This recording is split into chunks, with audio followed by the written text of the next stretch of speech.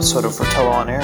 I'm Mike Stockton, coming to you from sunny and cold Frankfurt am Main, Germany. And I'm Balázs Renzi, coming to an equally cold, not so sunny Karlsruhe, Germany. Yeah. Well, very, very cold. It is cold, isn't it? Mm-hmm. And looks like it's going to be that way for the next week. So. Yeah, that's what I checked out. This week is actually, I thought it's going to be warmer, but towards probably the second half of the week, it kind of cooled down to like 2-3 Celsius. So what is that, 35, 38 Fahrenheit-ish? Yeah. Something like that. So, and very windy as far as Karlsruhe is concerned. I'm not sure about Frankfurt, but it's super windy here. It's kind of windy, that's for sure. And I flew back, when was that, Thursday? And it's kind of a weird flight. Like over Newfoundland, it was really bumpy. And then I passed out. And then when we hit the Irish, like the border, it was like all hell broke loose on the plane, and I woke right up. So, which is typical. It's usually bumpy over there. I came back on Tuesday and Tuesday afternoon, and it was, I have to say, in Utah it was very sunny, very cold, but I saw people in shorts. Wow. Which was shorts and pullovers or like hoodies and stuff, which is okay, I guess, because on the sun, when you were out and, you were during the day when the sun was shining, because the sun was shining every day, it was super hot. But as soon as the sun sets, it gets super cold, like minus 10, 15 Celsius. Wow. Which is no joke. Yeah, so I got quite a bit of a cold, which means that every time I mention that I'm sick, people step one step back, and I have to tell them, no, it's not COVID. I tested myself like 5 times. Should tell them you're sick more often, so they step away. Yeah, I mean, these days this is normal, right? Like since COVID, people, when somebody says I'm sick, people step back, and I don't blame them. Don't get me wrong. It's just that this is really nothing to do with COVID. I was just, I guess, in and out. The buildings were extremely hot and dry, and then outside it was cold, and then air conditioning. And first day I was sitting under the air conditioner in the arena. It was like, I just felt the cold air blowing on my neck, and that was not helping. Yeah, it's a lot of, in the U.S., you go through a lot of temperature transitions, don't you? Yeah, totally. Nice. Well, we've been absent for a few weeks, and we do apologize, but we have been traveling extensively. And this was the first weekend I think I've been home in like 3 weeks. I went to London, then I went to Vienna for a ball, and then you traveled, then I traveled, and we'll talk a bit about travel today. And we'll hit upon one watch release that I think, I spent a good bit of time with this release, at least verbally, this weekend. I did a write-up that'll come out, I guess, next week on this watch. So, we'll just do that. And then I guess the next episode we'll get back on track with maybe a brand or answering some reader questions. Yeah. Cool. Sounds good. Nice. So do we want to start with the Handgelenks controller? I can start. Yeah. I don't know if I think I have mentioned this before, this watch I wore before, and I mentioned it on the podcast. You can hear me whining it. I was wearing my, today and yesterday, actually the last few days, I've been wearing my Benrus Skychief. Oh, nice. Same as you have. I mean, the model, right? You have the Valjoux 23 version, if I'm not mistaken. No, I've got the Venus. Oh, you got the Venus version. So maybe there is no Valjoux 23. Oh, there's a 72. Which is what I have, yeah. Yep. So, there's a Valjoux and there's a Venus, right? So I was wearing my Benrus, and mine is the Valjoux 72, which did that one come before or after yours? I don't know. Yeah, I don't know. I should. Me neither. Yeah, there's a bunch of versions. It's funny. If you search for Benrus Skychief, they all look the same. But when you start to dissect like the dial and stuff, you see all these little changes and tweaks of the design with the loom dots and all the rest of it. It's but anyways, that's the one I'm wearing. While I was traveling, I had my vintage King Psycho with me, the manual wind, which you put me on that watch, of course, and I think I've also I've mentioned that a time, I wore that a few times maybe while we were recording, and it was really cool because I needed something thin to have under my jacket, Mm-hmm. and then I had my Grand Seiko with me, which I have to say did not leave the pouch throughout my trip. It just, the vintage Seiko was just way more comfortable, and so that's what I had. And then when I came home, I switched to this one, and the last few days I've been wearing the Benrus again because of the cuff, because I have this winter coat, this parka, where the sleeve is like just like how Kind of should I say? cinches at the end. It's Like, so you have the normal sleeve, and then you have the end which kind of closes around your wrist, so obviously the air, the wind won't go in. So big watches are not too comfortable under it. So I went with this one, and Nice. it's just such a comfortable watch. I mean, I'm gonna measure it how big that is, but I think it's like 35.5-ish or so, 35.6. Yeah, so it's a relatively small watch for a chronograph, right? And the thickness is 12.2, but it's perfect for this type of weather. I would love to have something bigger. That would mean that I'm not wearing a big coat, but for this weather, it's just gets the job done. Yeah, I think the Sky Chief it's a really cool watch, and I feel like they've gone through periods of, they were really popular. Maybe it was because Benrus came out with like a sort of a halfway there reissue, but obviously they've got some American cred in terms of being a military pilot's watch. So, right. But as far as military type watches go, they're still on the relatively affordable end. Not like they used to be, but still relatively affordable. Yeah. Well, yeah, and especially for a Valjoux 72. I mean, I guess there's no really a difference between the price of a Venus powered or a Valjoux powered Benrus. I'm guessing. I'm not sure really. Yeah, I think they're pretty similar. But yeah. But I mean, both movements are hand wound. Both movements are column wheeled. So in this sense, there is really no difference. But it's just it's really not a watch I wear too often. But for the last, I don't even know when I got it. Probably not that long ago, right? No, because no, I think you had it, but it didn't ship until a while, right? Yeah, I think I got it somewhere around last September, October. So let's say, 4-5 months, a better half a year. But it's something that I do come back to, and I have to say, I feel that I'm turning more to smaller and smaller watches, if it makes sense. Which is funny because, it makes sense to me. Well, yeah, but I realize like big watches, they're just not that. I mean, the Speedies or the Grand Seiko is 40, right? It feels a bit bigger because it's thicker than the Speedmaster, obviously. But that's really the max, and sometimes I just feel like it's much more comfortable to wear like a 35, 36 time only or like this.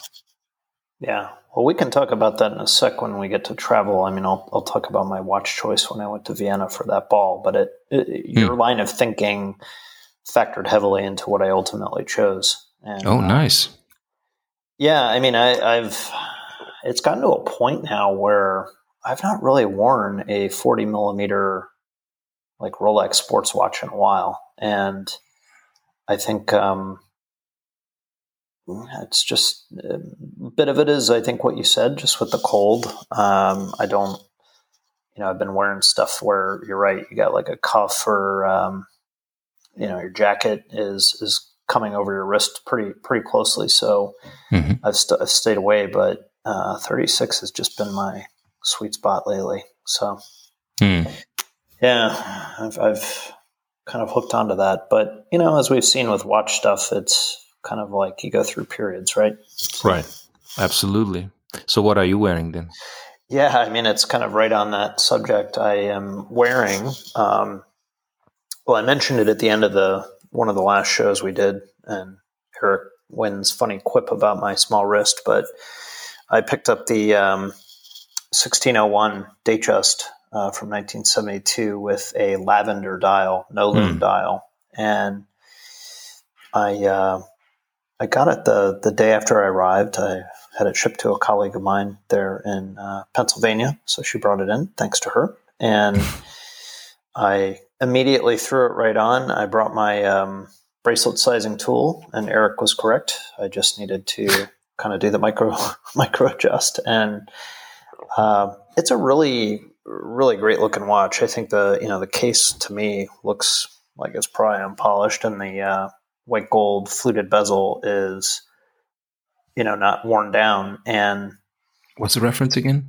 It is a 1601. 1601, yeah. Yeah. So the neat thing about this, of course, is that lavender dial color, which I think Eric hypothesizes that there was a run of dials made in this color, while others feel that it was gray that has kind of gone a certain color. But the no lume piece, all the research I've done seems to point to it being a Japanese issued watch or meant for that market, because, of course, after World War II, there was, shouldn't say of course, but apparently there was a very strict no radiation or radioactive material import rule. So that's why it did not contain it. So okay, it's kind of interesting. I mean, that's the lore that I read, and of course you read it in multiple places, but you have to wonder if they just took it from the original source there, and it's just been spread like a wild rumor. But that's what I've read, and it kind of makes sense. But the nice thing about the no lume, and you've seen this on a lot of the older Datejusts, especially with darker dials, is that the lume pips do eat into the finishing. And here, I mean, this thing looks basically brand new, and it should never really age. So, well, as Eric told you, it was probably owned by a lady. Yeah, exactly. Maybe she wore like 15 watches, like a fashion piece. So yeah, I mean, it's barely, it's got a little bit of scratching on the sides, but not much. And it feels like the crystal's been polished, certainly, because the edges are a bit rounded, but who cares? And yeah, it's a cool watch. I'm obviously fallen for these kind of nice condition, uniquely dialed Datejusts, like with my blue 1600, and now with this purpley one. And yeah, I've been really enjoying it, and kind of going back to your comment about sizing, it's just been a perfect companion. It was really nice during my travels, whether it was a dress shirt or, something more casual. So, yeah, as I said before, even for me who has a bigger wrist, 36 is just, or a Datejust actually is just a great size. I mean, fair enough, I don't really wear my Datejust when I travel, because it's a two-tone watch, right? So it's a very specific designal color, if you will, and it doesn't really fit to everything all the time. Unlike a steel Datejust with like a silver or a linen dial or whatever. But I think that at least that's what I feel these days. Like, I like big watches, and bigger watches, I should say, but 36, 37, 38 is just really a great size. And it could be because of winter, because of coats, but even when the summer comes and I'm wearing a shirt, like roll up the sleeve of my shirt, or I wear a t-shirt, I would maybe go for a bigger watch, but not much bigger. And I have the feeling that the industry is also kind of going that route. Like, they kind of went up to like 38, 40, 41, 42, maybe beyond, but now they're consolidating and going down back to removing maybe those big models like Breitling does, right? They went up with how big was the Avenger? Like 50, I think. And now they're also going down, and Aquastar did the 41 of the Chrono, and now they did the 39. So there's a bunch of examples out there. Yeah, I think it's interesting. I mean, like, obviously for someone like me, the bigger watches don't play very well, but I don't know. I'm like I said, I pretty much wore a 40 millimeter all the time. And for whatever reason, I've gravitated back. I blame it on COVID for a while, and just being at home and more casual and comfortable, and just wanting something less invasive on my wrist, or less heavy.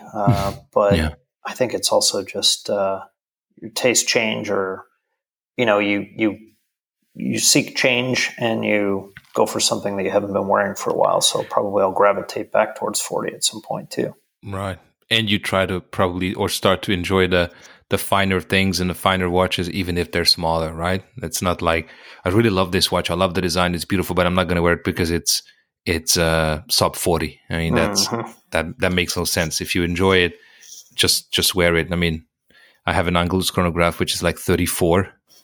And yes, it's also not a watch I wear too often, but from time to time I do, and I really don't care if it looks too small on me. I mean, I don't have an extremely large wrist, but it's definitely, when I look at it, it's not the type of watch that I wear every day. But when you watch like period movies, right? I love it when I see like a 1930s or 40s movie and I see the watch, like a small watch on the wrist, because then you know that probably not the wardrobe, but like the prop master or whoever is responsible, probably the prop master, right? For the watches, they really paid attention. This is something I wanted to mention. Actually, after you talk about your travels, that I've now realized that I've watched TV shows that are like, 80s, 90s. I mean, the story takes place in the 80s and 90s, and the watches are often just bad. They're like, you can tell that these are not watches from the 80s. But yeah, just how it is, I guess. Well, I think that was that famous, what was that famous, the movie with Ben Affleck? Argo? Yeah, where he was Iranian, a modern sea dweller, apparently. So yeah. Yeah, it happens, but it does feel like with watches becoming more and more of a thing, even the actors are more informed now on what they should be wearing. So for sure. Yeah, you're right. Yeah, maybe before we get into our news thing, I don't know if you had anything, but I wanted to bring up one show that I mentioned before, The White Lotus, that I was really kind of stayed with me after I watched it. And I happened upon another show that's incredibly popular right now. And it's tough to get here in Germany. I'm sure there's a way to do it, but I did have the opportunity to watch the first 6 episodes. I guess by the time people hear this, there'll be a 7th, which I won't be able to download, but I did watch The Last of Us while I was in the US. And it's really good. I wasn't a huge Walking Dead fan. I mean, I tried to watch a bit of it, and I should probably try it again. But there's a bit of that going on here, but I feel like it's a deeper story, and I don't know.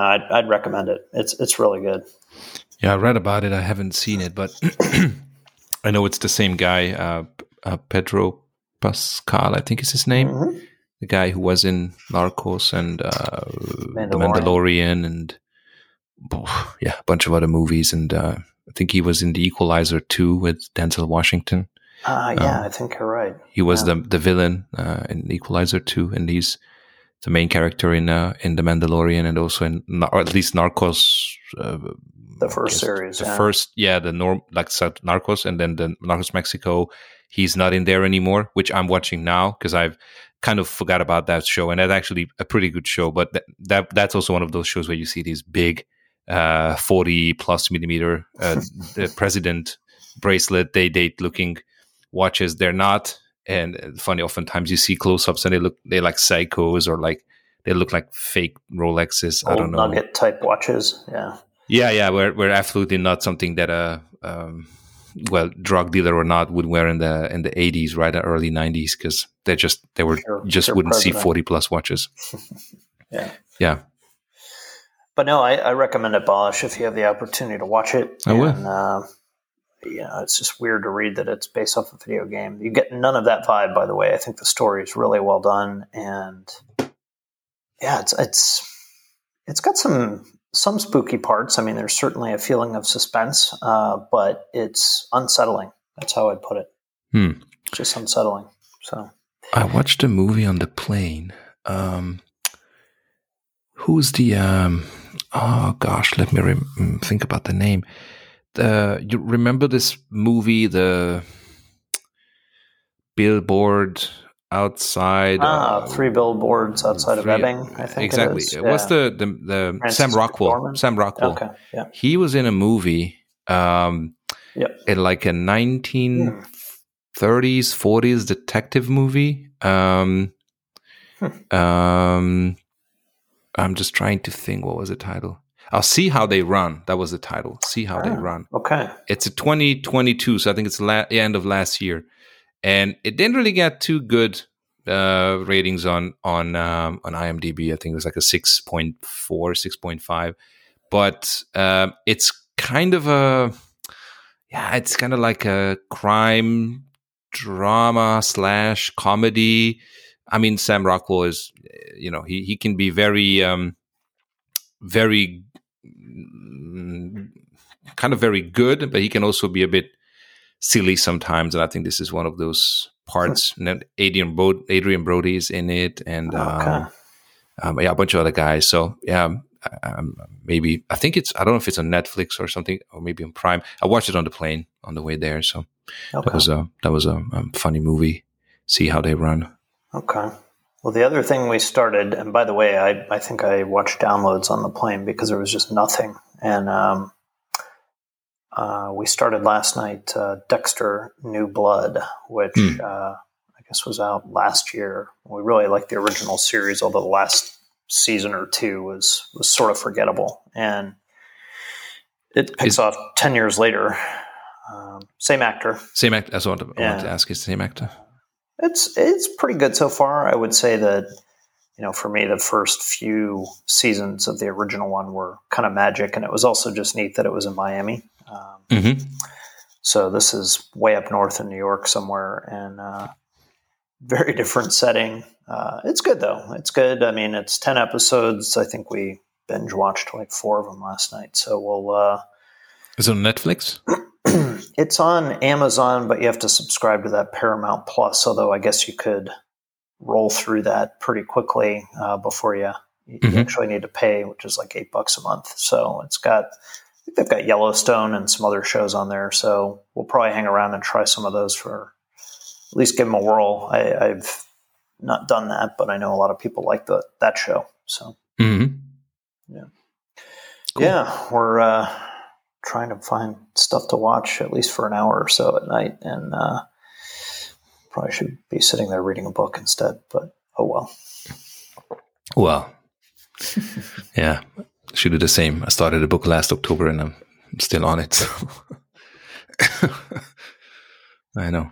So maybe we hit the one, well, we can call it news, but it's actually going to, I think, be at least a bit more of a discussion. And in the last week or so, and I say it sort of happened quietly because for whatever reason, we're on Zinn's press release email, but none of us seem to get it, or at least I checked my spam box and it didn't go there either. So I'm not sure what occurred, but Zinn released a watch last week called the T50, which is a 41 millimeter titanium diver. And we'll see if my article on it is out by the time this goes live or not. Hopefully it'll be out in the next week. But I kind of thought we would have published something, but again, nobody got the press release, so I put my hand up, and I actually wanted to do it because the watch is kind of an interesting thing. It takes off from, in my mind, it's a bit of a sequel to the T2, which is a watch that I own, which was incredibly unpopular. And kind of unpopular, I think, because it had a little bit of a C-case design. The hands were very different for a Zinn, and it was not inexpensive at roughly 3,000 euros. But I think Zinn has come back with a pretty cool piece here. It's still in that price range, but they've certainly put a more traditional case design in play. And I think with the likes of watches like the Pelagos 39 and other titanium watches now, I hate this saying, having a moment, I think they felt like it was high time to give this another shot. And I have to say, I'm pretty impressed with it. So I can kind of run down what it is, or maybe you want, I'll switch to you if you want to talk a little bit about what you think and some of the different options on this thing. Yeah, I also checked the releases out yesterday yesterday, yeah, and they released 7 watches, right? And 3 of the T50s, as you said. There's Mm-hmm. the regular one, which you will talk about, or well, you can talk about all 3, and of course there's a T50 GBDR where you have basically it's the same watch as the T50. The only difference is that the bezel is called gold bronze, so that's where the GBD comes from, and the R is for help me out here. What's the R? Rock and roll. No, I think it's I'm not anyways. sure. So it's basically the same kind of idea, and I'm using the word same in quotation marks, obviously, that the Doxa did, right, with the steel army and the gold and the bronze bezel. Here you have a titanium case with a gold bezel, and they also have the T50 gold bronze, which is the same gold bronze bezel with the bronze case and the polished dial, right? Mm-hmm. So out of all 3, and why, by the way, the gold bronze, it's a limited edition to 300 pieces for €5,000. Comes on a like a canvas or whatever nylon strap, not a canvas, probably a nylon strap. So it's basically head only, not the cheapest out there, but I quite like them. I like all 3 of them, to be honest. I like the sword hands. I like the crown at the 4 o'clock. I haven't seen it. Maybe if I go to Geneva, I'll be able to check it out. But yeah, it's a very clean, very simple watch. Date at 3 o'clock. The logo is almost too small on the dial. You barely see it compared to the model name. Yep. So it's a very interesting piece, I have to say, and the fact that they actually released 3, and if we look at the U50, which is another release, which is very, very similar, then technically 3.5 the same looking watches. Yeah, because they came out with what, like a U50 with DS. Check it. Was it mother of pearl dial or something? Or? No, it was also like a machined, like a grinded dial, very similar to the gold bronze T50, and a bunch of other not a bunch, but a couple of other models, which we can mention. But I think that the showstopper is the T50, right? Yeah, and I think I'm with you. I really like the look of these, and funny enough, I like the GBDR, which is, as you said, has that gold bronze bezel. And the difference between this watch, I think, and the T2 that I own, the size is almost exactly the same. But the T2, funny enough, was 1,000 or 2,000 meters of water resistance. It was something ridiculous. And this one's 500 meters, which who cares, right? But, like at that point, but the bezels are very similar. Although I think the definition of like the numerals on the newest one look finer and, notably, and it took me a while to realize this, the T50 versus the old T2 and even the U50, this doesn't have any red on it. And I think that makes it a much more adult-looking watch, if that makes sense. Mm-hmm. This thing looks like it could dress up or down, much more like I guess like a Submariner, whereas I think the U50 is a very like toolish-looking watch. It's a little more elegant, if I can use that word, especially with the gold bronze bezel. And I guess in reading about this gold bronze alloy, they said that the gold helps make it more hypoallergenic, and also it should not patina as fast as normal bronze, and it can just be simply wiped off with a cloth that they provide. So kind of anxious to see it. It's a good looking watch. Do you like the GBDR or the gold bronze better? I think I'd do GBDR. I think, you don't anymore. I own a couple bronze watches, and I've sort of said that that's enough for me. I was wanting to ask you, what do you think about bronze watches in 2023? Look, I think it's a I think it's a perfectly fine option, but I have to believe that they don't move the metal, no pun intended, like they did several years ago, right? Mm-hmm. I agree. I think it's a bit of a novelty, and I think it is fun that the watch can grow along with your activities. I just don't think it. I don't love it when they go crazy dark, and they also, the joke is they smell like a big handful of pennies, right? So yeah, true. And I love when we get these press releases, and sometime it says, and every watch, because of the bronze case, would develop a unique patina. Well, guess what? Any watch, let that be titanium, steel, or bronze, when you wear it and there's scratches and dings on it, it's a unique patina. That's true. That's true. And so it looks less beat up than yeah, it doesn't really matter what metal you're using, unless it's like ceramic or carbon. There is going to be patina on it. Yeah. Well, so this watch, and I keep referencing the T2, which came out in, gosh, I'm going back here. I think it was 2013, and it was discontinued a few years back. They ultimately did a blue one and a black one. They still make the T1, which is odd. It's similar. It's like a 45 millimeter watch with less depth capacity, but I can't think they sell much of it. But when that watch came out in 2013, there was a lot of talk about how it was really like the spiritual successor of the Ocean 2000. Mm-hmm. And I think that, this watch, if I look at the gold or the gold bronze bezel on the other, also takes me back to, it wasn't the Ocean 2000, but there were some lighter Ocean models that were quartz, I think, that also were two-tone.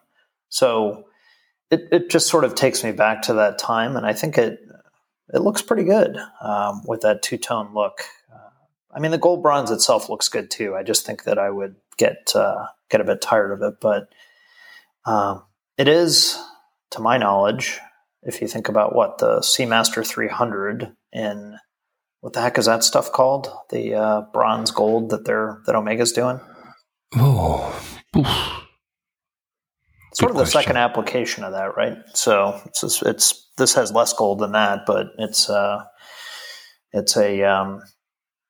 I don't know of another watch company that's doing a bronze alloy with gold in it, other than Omega. And I had a friend visiting me yesterday from Hungary who's a Sinn dealer, and he went to Sinn, and he came from Frankfurt and went to Munich, and on the way home he stopped at my place, and he said that the alloy is developed by Sinn in-house. Yeah, that's what their story said, and that's kind of interesting. Yeah, that's what he told me. Like they have in the cellar, they have like a workshop or something where they, I don't know. Well, I mean, in the yeah, I think they like their innovation. They're very technical, and I think this was their shot at that. But like I said, it would be fun to see these in person. I'm sure that wear really well. I know we've talked about it, and titanium is a little bit of it's a strange material. When I put it on, I think it's fantastic, but sometimes I miss a little bit of the weight from steel. So, especially if the watch is bigger, right? Or if it's like a sturdy looking watch and then you put it on. But that's the thing with the Pelagos. I think we mentioned this when we talked about the Pelagos as well. Like when I tried on the 39 Pelagos this past August or September during the new watch days, it just felt, because it's smaller than much smaller, but smaller than the normal Pelagos. It just felt weird. Like the watch on the bracelet, the titanium case or the titanium bracelet just feels, it doesn't feel gimmicky. It doesn't feel like a toy watch. Don't get me wrong. You just have to get used to it because it feels super light. Of course, it's a very sturdy material. It just, when you look at the watch and the size and the bracelet, you want to feel the heft that you get from steel. But it's the same thing with the platinum, right? When you look at the platinum, you wanna have the feeling of steel, and then you lift it and it's like twice the size or twice the weight. I mean, so I guess it's just your brain is tricked, like, or your eyes trick your brain because they see something, and then you have a preconceived notion when it comes to the weight, and then it's just either much lighter or much heavier depending on the alloy or the material. Yeah. So 3340 on bracelet in titanium, and then 4100 on bracelet in the with the gold bronze bezel. So not cheap. Still undercuts the Pelagos 39. I guess I was reading it's like 4,500 euros. So, and this you seemingly can get. It's a 12-week delivery time, but you should be able to get them. I think they'll do all right with these. I still think it's going to be a niche model compared to a Tudor, but I think they'll do better this time with their shot at a titanium diver. Well, last time I heard, the only problem Sinn has is to deliver watches because just there's so much demand for the brand and for the model. So I think they're definitely not gonna keep too many of them in stock for too long. Yeah? No, I don't think so. I mean, they're good for them, right? I mean, they do an excellent job. It's a lovely team. Every time we talk about the brand, we always mention it because it is true. It's the same core team for years. And they just do an excellent job, I guess. Sinn is, I mean, what is that? They do like 18,000 pieces a year. So it's like a relatively small amount that they produce. But I'm pretty sure that, I don't know, but my money would be on that 90% or 95% of the watches they produce, so they sell in the next 6 months or so. Always busy at the Frankfurt boutique. It's crazy. Yeah. And the only complaint I've got on these watches, and it's not just these, but for all their innovation, the bracelet clasp stinks. It's not great. It's it feels older. It's kind of stamped, which I usually find endearing, but I find that the safety release often comes loose and the wetsuit extension doesn't stay stuck under the clasp. Yeah. So there's room for improvement there. Yeah. I especially if you think about in the market now, a lot of companies are finally starting to shore that up. I would like to see them do that. If they did that, I think they'd have a winner. I have no problem with like the links that they use. I think those are nice. And it's very Sinn. So yeah, and I think you're right. Like a lot of companies pay attention to these little details, right? Like back in the day, there was never an option. Like, the clasp is underneath your wrist. It doesn't really matter, but it does matter. And it can. I wouldn't say it can make or break a watch. That's a bit of exaggeration, but it definitely.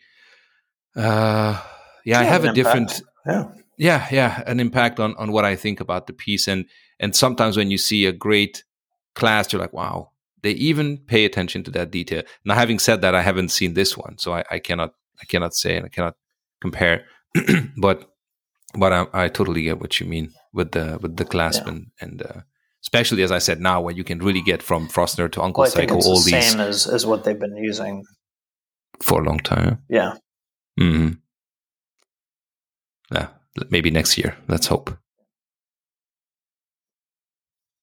Yeah, well, let's see. But it's a cool release. And by the way, cross-drilled lugs. That's kind of a nice thing from them.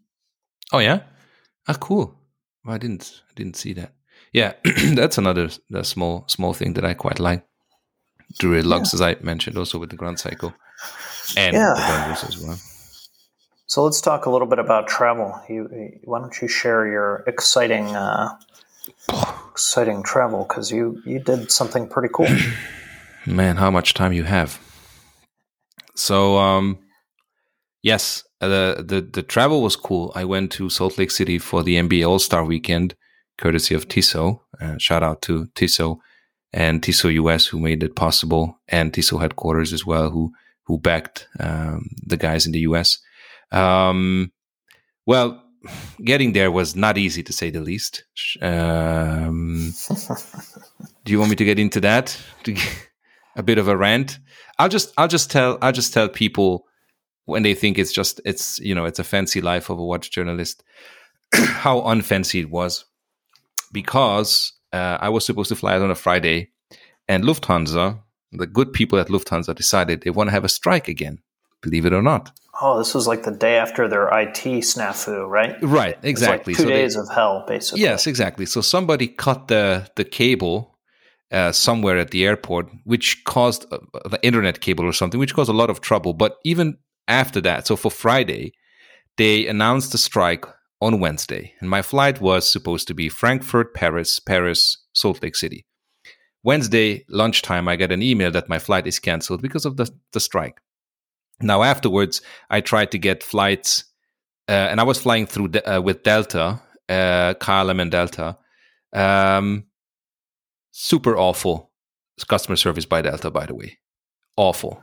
They booked me, rebooked me, and then rebooked me. I think I told you privately, I had flights from Detroit, from Denver, from Atlanta, from New York, from Basel to somewhere, and there to Salt Lake City. Lastly, I had a flight from Denver to Salt Lake, and I called them and I said, that's really cool, but how am I supposed to get to Denver?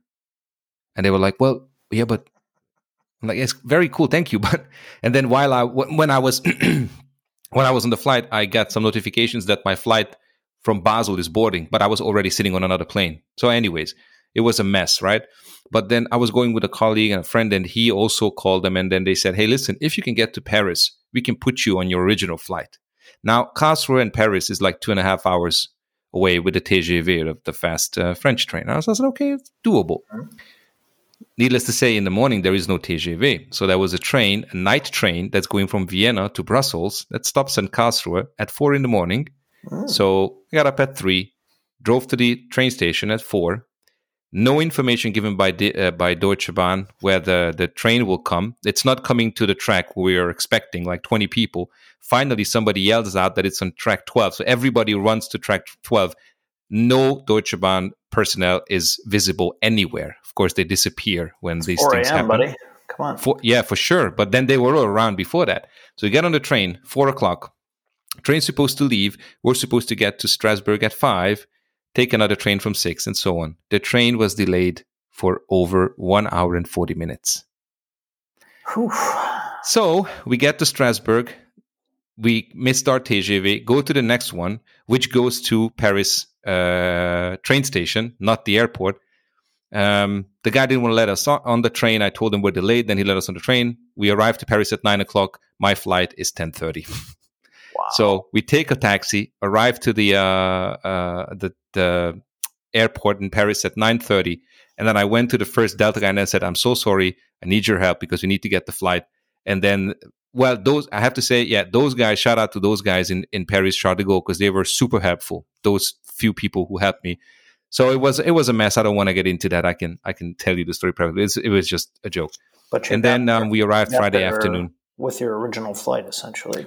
I caught the original flight, but because they moved me, they kind of removed my seat. So I was supposed to sit in the aisle. I was sitting by the window. My colleague was supposed to sit by the window, sit in the aisle, all that stuff. But anyways, we arrived and Friday afternoon, and so we basically saw everything, the 3-point contest, the dunk contest, and then on Sunday evening the game. And then during the day, we checked out some of the activations that the NBA was putting together. There was a thing called Crossover, which was very close to the arena in Salt Lake City, where the sponsors had these stands like Wilson, the ball company, Starry, which is a beverage company, and they're a new soda, like a lemon orange soda. They also sponsored the 3-point contest, Kia, and all these brands. So I've never been to Utah. I've never been to Salt Lake City. It's a very, very interesting city. And everything was about basketball. And of course, for someone like me who started watching the NBA in the 90s, seeing these guys like literally walking past me on the street, Gary Payton, Dominic Wilkins, Allen Iverson, and all these guys is just a great experience. And Tissot had a meet and greet with Darren Williams, who was like a three-time All-Star gold medalist. He won a gold medal in the Olympics with LeBron and Kobe, and so we met him. The Tissot had a pop-up boutique very close to this activation. which was very nicely done. They have an original shot clock, like an NBA shot clock, and things like that. So I'm gonna do a write up about that. And I think a few days before that, the new watch came out. They always release one, like an NBA watch. So I had to check out that one. So it was well, as I said, for someone who's a big fan of the game, it's a lifetime experience. So. No, it's really cool. Now, did you see some cool watches while you were walking around on people? Funny you should ask, because some other people asked me the same, and I did not. Wow. I only saw probably a handful. So Allen Iverson had like some blinged out monstrosity. He often wears a bust down Patek Nautilus, but this time he wasn't. He wore something like a Day-Date or a Datejust. I'm not really sure. I saw a security guard wearing a Panerai. Nice. And I saw one of the TV guys wearing a steel bezel Daytona, and that's about it. Wow. Ton of Apple Watches, obviously. And because of the coats and jackets, it was very hard to really see everything, right? Yeah. But Apple Watch all over the place. No, it's really cool. I think, we were talking about the game itself, and it's sort of it's a place to see all your favorites play, but it's not really a game, is it? No. I mean, that's the only thing that people complained about. That the dunk contest, I think it was one of the best and most exciting dunk contests in the last probably 10 years or so. It went to the point in recent years when people actually wanted the NBA to ban it because it was just boring. And this year it was pretty exciting, super amazing. The game, not so much. I mean, the first quarter was. All the old stars were out, and then eventually they just sat on the bench, and you had the people. I mean, if you don't get into the starting five on the All-Star weekend, you're still an All-Star, right? You're still a good player, sure. But it's definitely not a Giannis or not a LeBron, or a Luka Doncic or any of those guys. I mean, you saw Damian Lillard and this and that. Funny enough, the Finnish guy, Larry Markkanen, he's from the Jazz, right? So he was the only All-Star from the Jazz. Oh, wow. And he's loved in the city, like capital LOVE. Everybody supports him. Every time he got the ball, it was an ovation. He was at this crossover activation as well a few times, and people just I mean, I have to say, the Utah Jazz fan base is super active.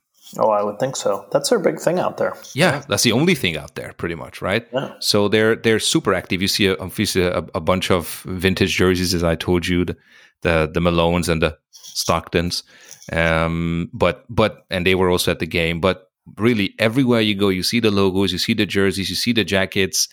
Yes, it's All-Star Weekend. Yes, it's in Utah. But I think in general, they were just very active. And the last bit of information or fun fact, on my way home, I had to fly economy, and Markkanen's dad was sitting next to me on the flight. Nice. Who is 6'11", sitting on economy. I mean, I was, barely fitting in the seat. Yeah. So you can imagine him. But very nice guy, very down-to-earth guy. Nice. How were the shoes at the event? Did you see some cool shoes? Jordan galore. Yeah, I would think so. Everywhere. So you, my friend, with your Jordan 1, be like, yeah. the most outlandish. I mean, I am into sneakers, but not too much. But the most outlandish sneakers you could imagine, like anything and everything. Really, it was incredible. I mean, you don't see them around. Like, people don't sell them. Like, I don't remember seeing any store selling shoes. But what people were wearing is Jordan everywhere. And Michael Jordan wasn't there, by the way. But, yeah. Well, that's a shame. But it looked like a cool event. I've only been to one All-Star event in my life, and it was when they held it at Detroit for baseball. Okay. At Comerica, and it was, gosh, that had to have been in the early 2000s, and I made the mistake of wearing too much clothing and sat in the sun. And it was for it wasn't for the game. I went to the home run derby, and it was much like the dunk contest had become. It was so boring. And they had a stage in the middle of the field, and Mike Piazza was out there rocking with his mullet, and it was just really cheesy. So glad I went. It was a box check, but your event sounded a bit better. But that's cool. It was really great. And as I said, for someone who's a fan of the game, just being there and experiencing it, it's just like, I mean, any game is awesome when you go to an NBA game, just a regular game, right? Especially if you're in a right town like Miami was. They started partying like 2 p.m. The game wasn't on until like 7-8 p.m. Yeah. But this is just the whole weekend is about that. And of course, in the scenery, I mean, it's Utah, right? So you are in a city, the sun is shining, you see these mountains covered in snow all around you. It's a very, very special backdrop to this whole thing that was going on. And everybody was super, super nice. Like from the police officers to the people, the guides in the NBA, the ushers in the arena, everybody's just been amazing, really. I cool. cannot complain. Very, very cool. Yeah. Nice.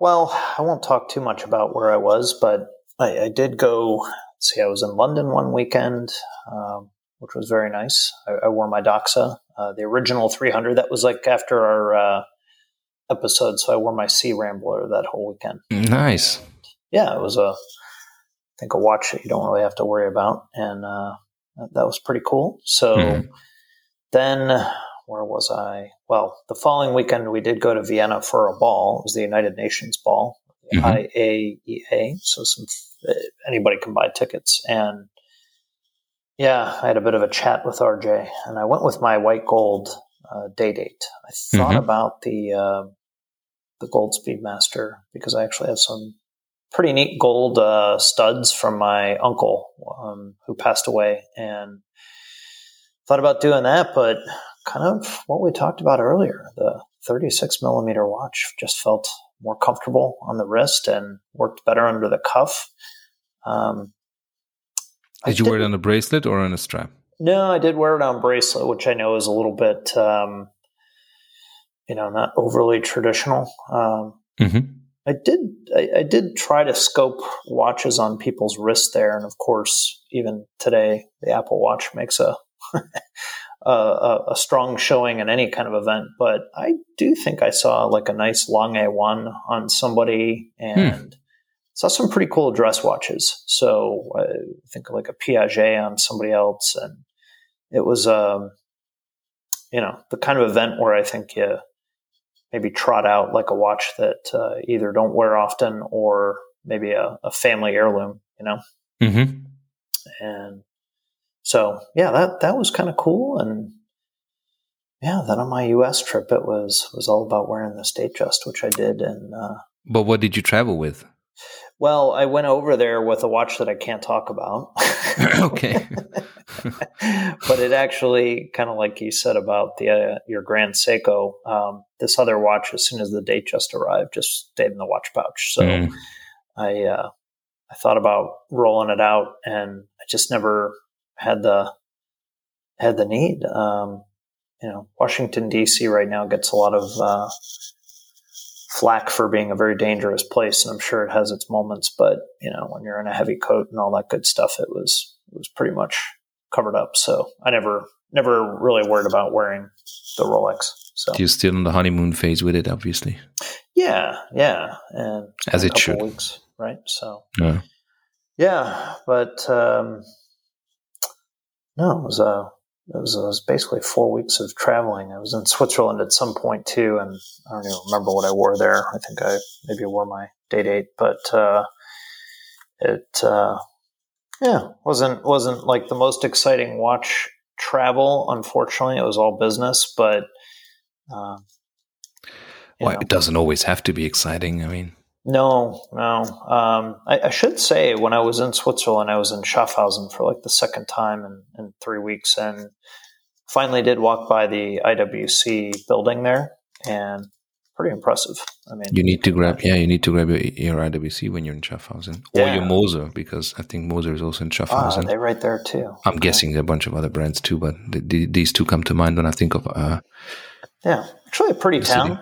Kind of a sleepy town, but a pretty town. So, but the IWC building stands on the edge of the town, and it's very modern and quite lit up. There's a lot of windows, of course, for all the watchmakers and everything, and they spent some money there, that's for sure.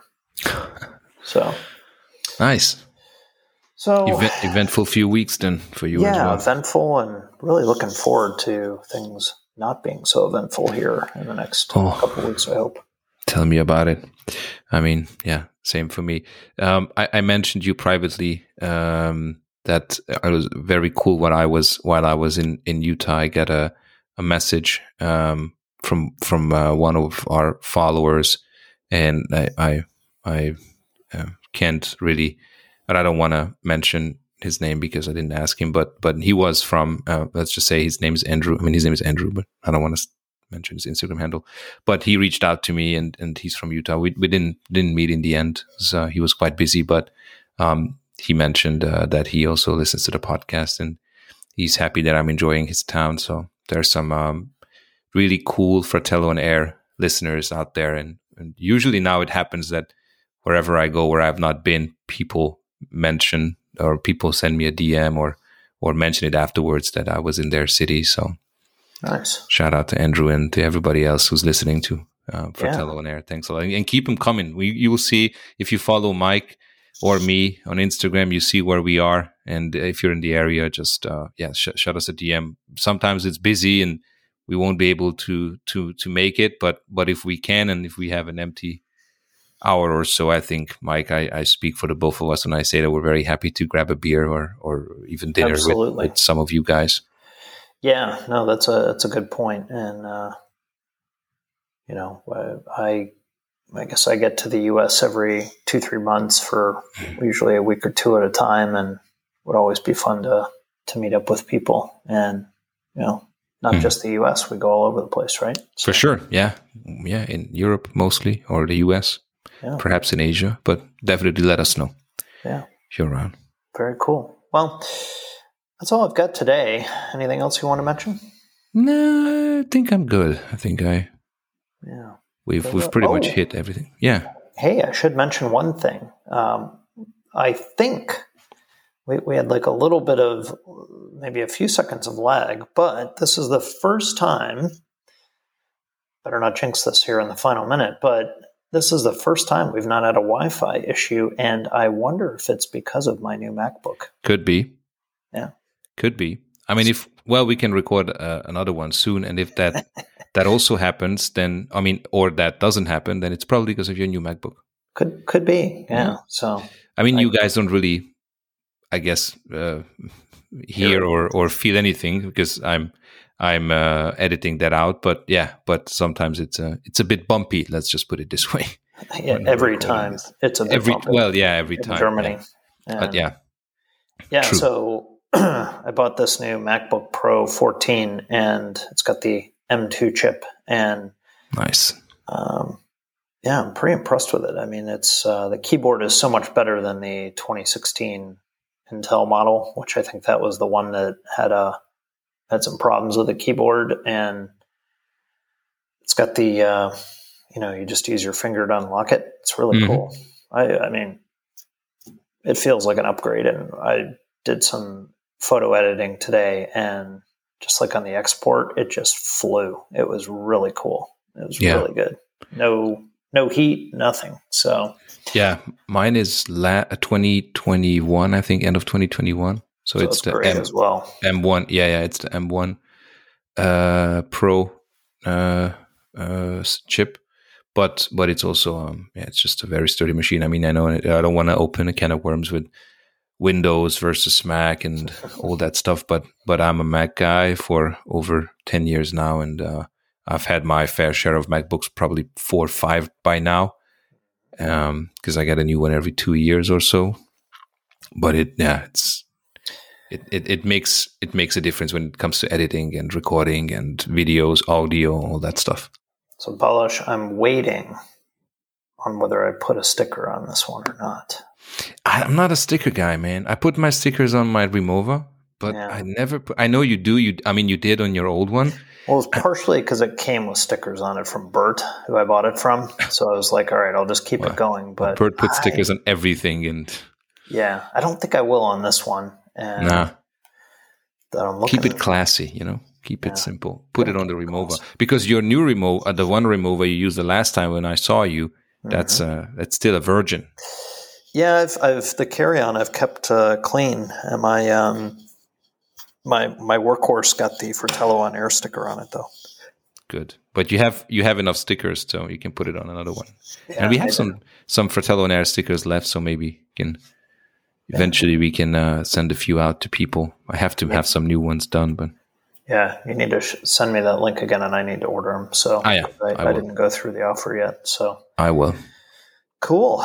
Well, buddy, I wish you a great rest of your Sunday. And you too. Folks, we'll try not to have such a hiatus again. And if you've got any show ideas, just let us know. Yep. Instagram. Lots of watch news coming, I guess, right? Oh, yeah, in the next few weeks. We're hitting the season here. So for sure. All right. Good stuff, man. With that, Mike is out. Balazs is out too.